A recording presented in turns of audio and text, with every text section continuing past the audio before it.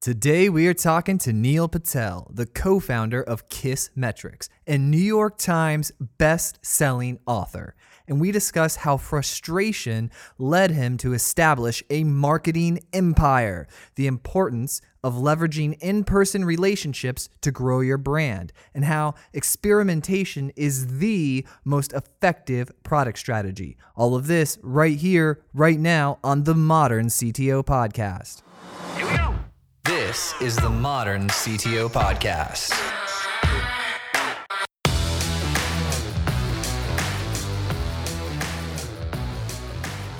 Yeah, I was really excited to have you on because I love the simplicity of your products. Oh, thank you. Yeah, that ability to communicate very clearly and succinctly. I think it's a little underrated. People don't give it enough credit. But when I see it, I'm like, I love the person behind that. Cool. So your current projects, Crazy Egg and Kissmetrics, anything else? No, that's really it. I have an ad agency called Neil Patel Digital. And then, so could you give the listeners kind of an overview of Kissmetrics and Crazy Egg or whatever you're most excited about, maybe what you're doing at your agency? Yeah. So for me, when I think about all the agency stuff, software stuff, or anything like that, it's more so my goal is just to help other entrepreneurs or business owners get more traffic and then convert those into visitors. So my background, when I started out as an entrepreneur, I paid a marketing firm to help me generate traffic and sales, and they failed miserably. Then I hired another one, and they failed miserably as well. And from being broke and frustrated, I had no choice but to learn it on my own. And my goal was, hey, why can't people be honest with the services they're offering? If they can help you, then they should charge you. If they can't help you, they should just be upfront. And that's, my whole purpose behind the ad agency. And the software is Crazy Egg, Hello Bar. They help you with the conversion side. So you were working at an amusement park and you saved up all your money and then you went and spent it for this marketing firm and they just came back with goose egg, like nothing. Pretty much. Oh man, dude, that was so frustrating, right? Yep. So then you go from that, you get frustrated, you start your own marketing company, and that was with a power manufacturer. What type of company was that? Yeah, so if you ever fly in a Boeing plane, they provide them with the power supplies, or if something happens to you or with your heart, hopefully it never does, but they provide the power supplies like Philips for the heart resuscitator machines. And yeah, it's a good B2B business, helped them do marketing, made them millions of dollars from it. And that's how my career started. So is that like, were you using content marketing, advertising, a mix of everything? Mix of AdWords and SEO. Back then, social media wasn't as popular. Content marketing wasn't really popular either. And then you parlayed that success, and then did you just promote that success to get your next clients, or how did it build? No. So once I did well for them, the owner's son had an ad agency, and then he got me a few more companies. Oh, that's interesting. So then you market with these other companies and just slowly build your reputation over time? Correct. Now, I work a lot and I love it. So to the outside world, it looks like I'm working a lot, but I'm just kind of doing what I love. So I get up like 5:30 this morning and do a little training and then go drive an hour north to 7 or 8 o'clock networking event that's at a Techstars startup week up in Tampa, and meet a bunch of people, say hello, and then spend about an hour there and then drive back an hour south to start doing shows and doing a couple advice type calls, CTOs calling in, just me personally, not on the show. And then I did a couple of those. Then I did some consulting for app technology call. And then I do my Modern CTO podcast. And then I keep going like that throughout the day. And then I end up crashing around 9 or 10 o'clock at night, waking up at 5:30 and doing it all over again. Now, do you have like a super busy, like high energy schedule? No. My days is the opposite of yours. I wake up early, I go to the gym, come back, eat some breakfast, and do emails and meetings and phone calls and everyone's a blog. I do podcasting once every month or so. I record in batches, same with the video stuff. But like most of my days filled with emails, phone calls, meetings. And they're usually getting your advice on what to do strategy wise for marketing. So I have quite a few inboxes because we get over 1,000 emails a day in my name. So there's no way I can handle them all. My team usually responds to people asking questions, and they respond as them, right? They're not like responding as me, but they respond to them, and they'll let people know that we get tons of emails.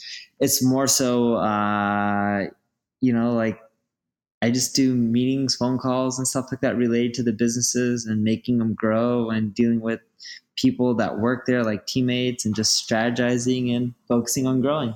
So you're growing your products, your Crazy Egg, your Kissmetrics, and then you're also doing consulting to grow other products as well? Yeah, well, the agency does the consulting, and work like medium to large corporations, just help them get more traffic and sales. Now, is most of your stuff really internet based? Because here's a thing that I've been thinking about recently. So the more I go out into the world, right? I have a background of writing code for over 15 years. So I spent most of my life inside quiet, right?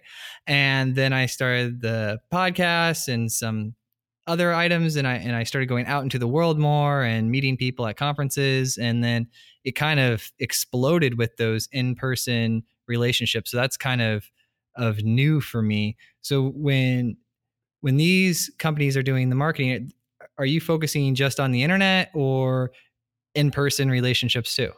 You have to do both to do well. So I do both. That's what I'm finding out. I'll get some small app companies that will talk with me because of my track record of building applications, like mobile applications. And a lot of them will want to focus on just taking all of their money, and it's very little money too, like maybe $10,000, and then throwing it all at ads at once and go that route. And others of them go out and instead and build in-person relationships, and those ones tend to be more successful with the limited cash. What is your experience with that? What are your thoughts on that? To each their own. I don't think there's like a right or a wrong way. Like it's up to the individual, right? Like for example, what do you prefer? Well, before I was doing a lot more, I would only say the ads, right?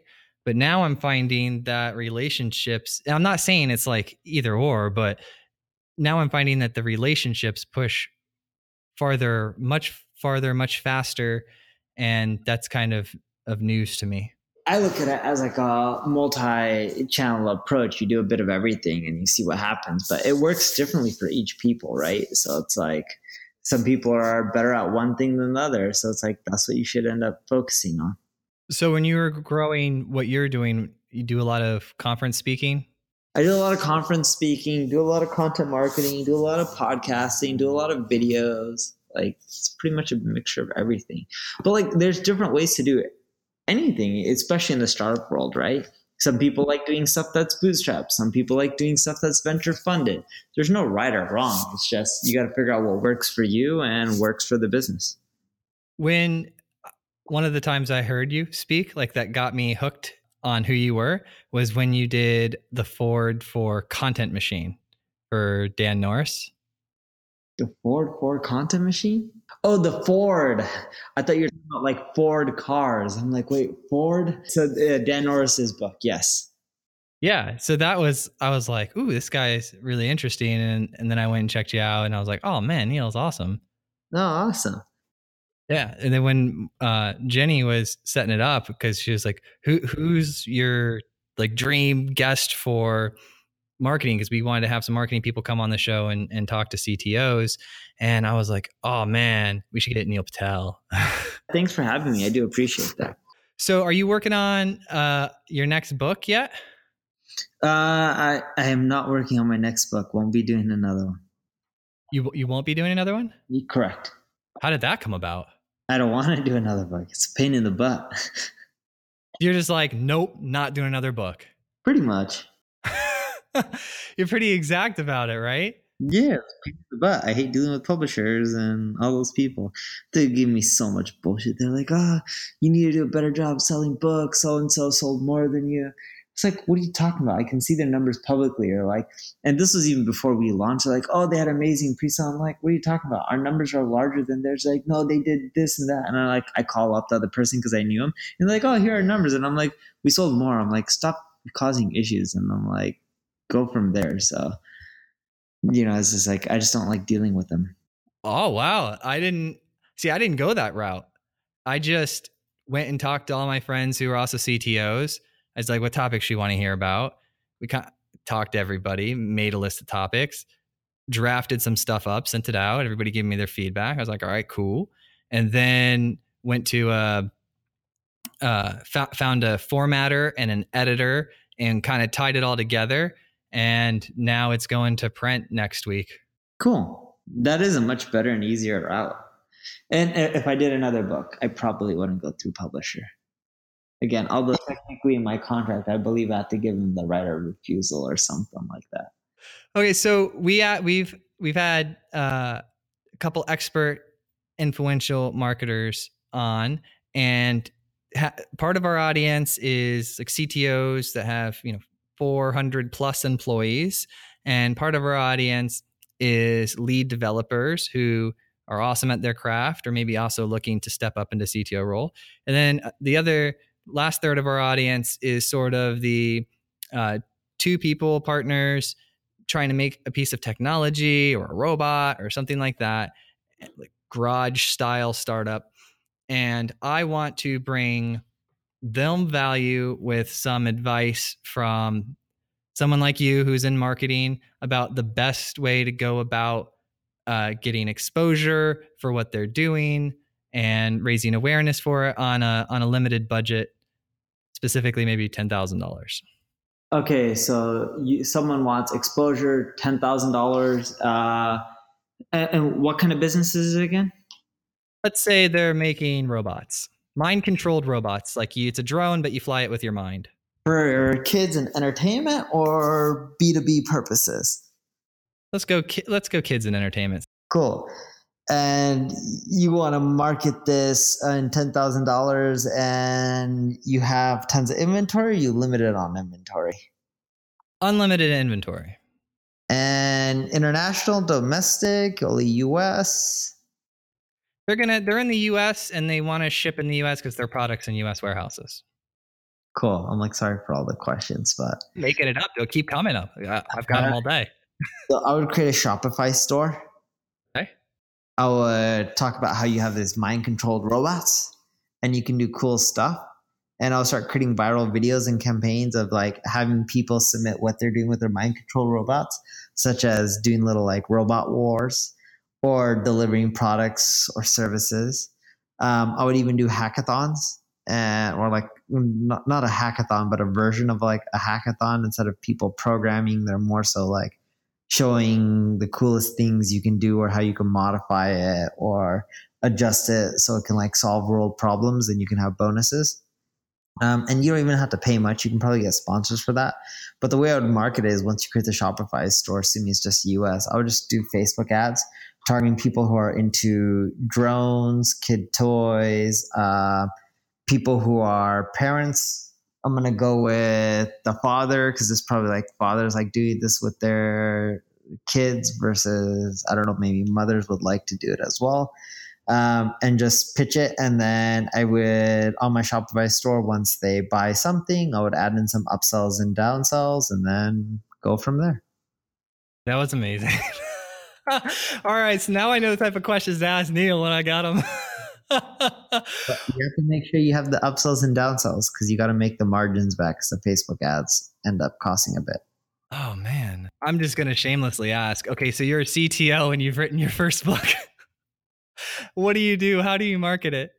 You go to all of the developer blogs, you get them to review it. You go to all the startup blogs, you get them to review it. Most will say no, but it's a numbers game.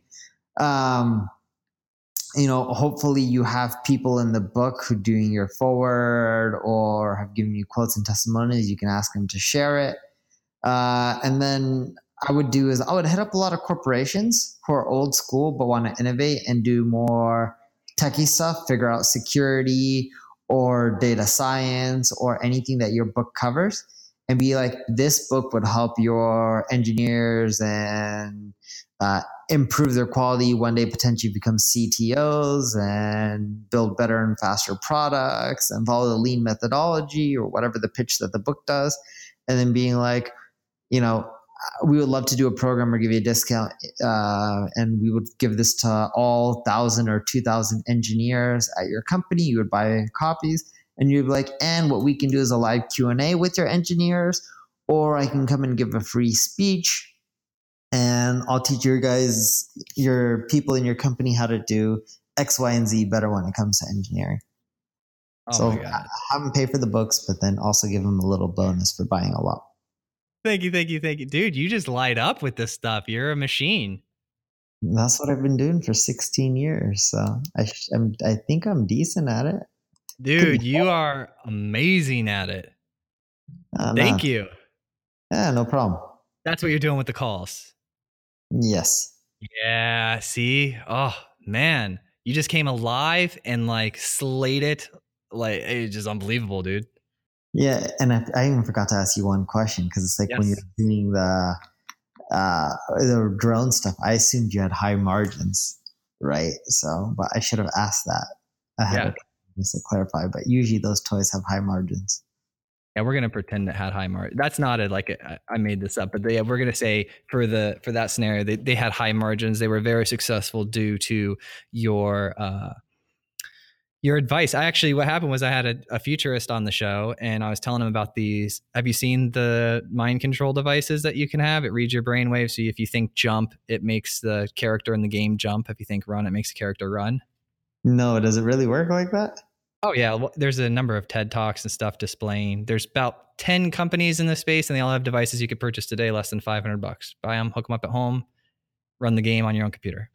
So I thought to myself, being who I am, all right, well, let's just take one. I'm a software developer by trade. I was like, let's take one of those and just hook it up to a drone. So when I think up, the drone goes up. I can run the drone around the office with my mind. Huh. I've never seen it. I'll have to check it out. Yeah, well, that doesn't exist. I mean, the device exists and the drones exist. I would just put them together. Yeah. So there we go. If you want to do it, let me know. No, I'm just kidding.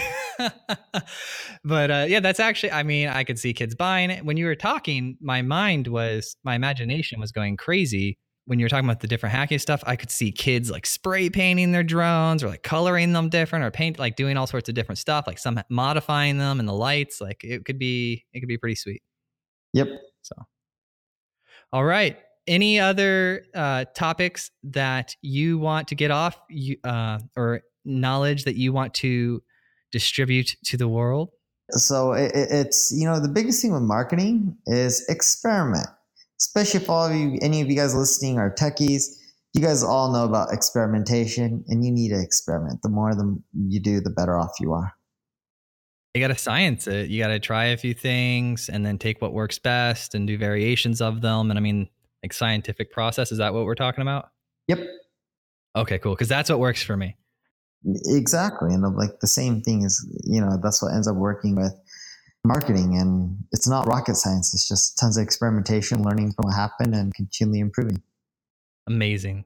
And that's how we got here today as humans, with the technology and the advancements we have, is just small incremental improvements, trying things and seeing how they go. Thank you so much, Neil. It's been awesome.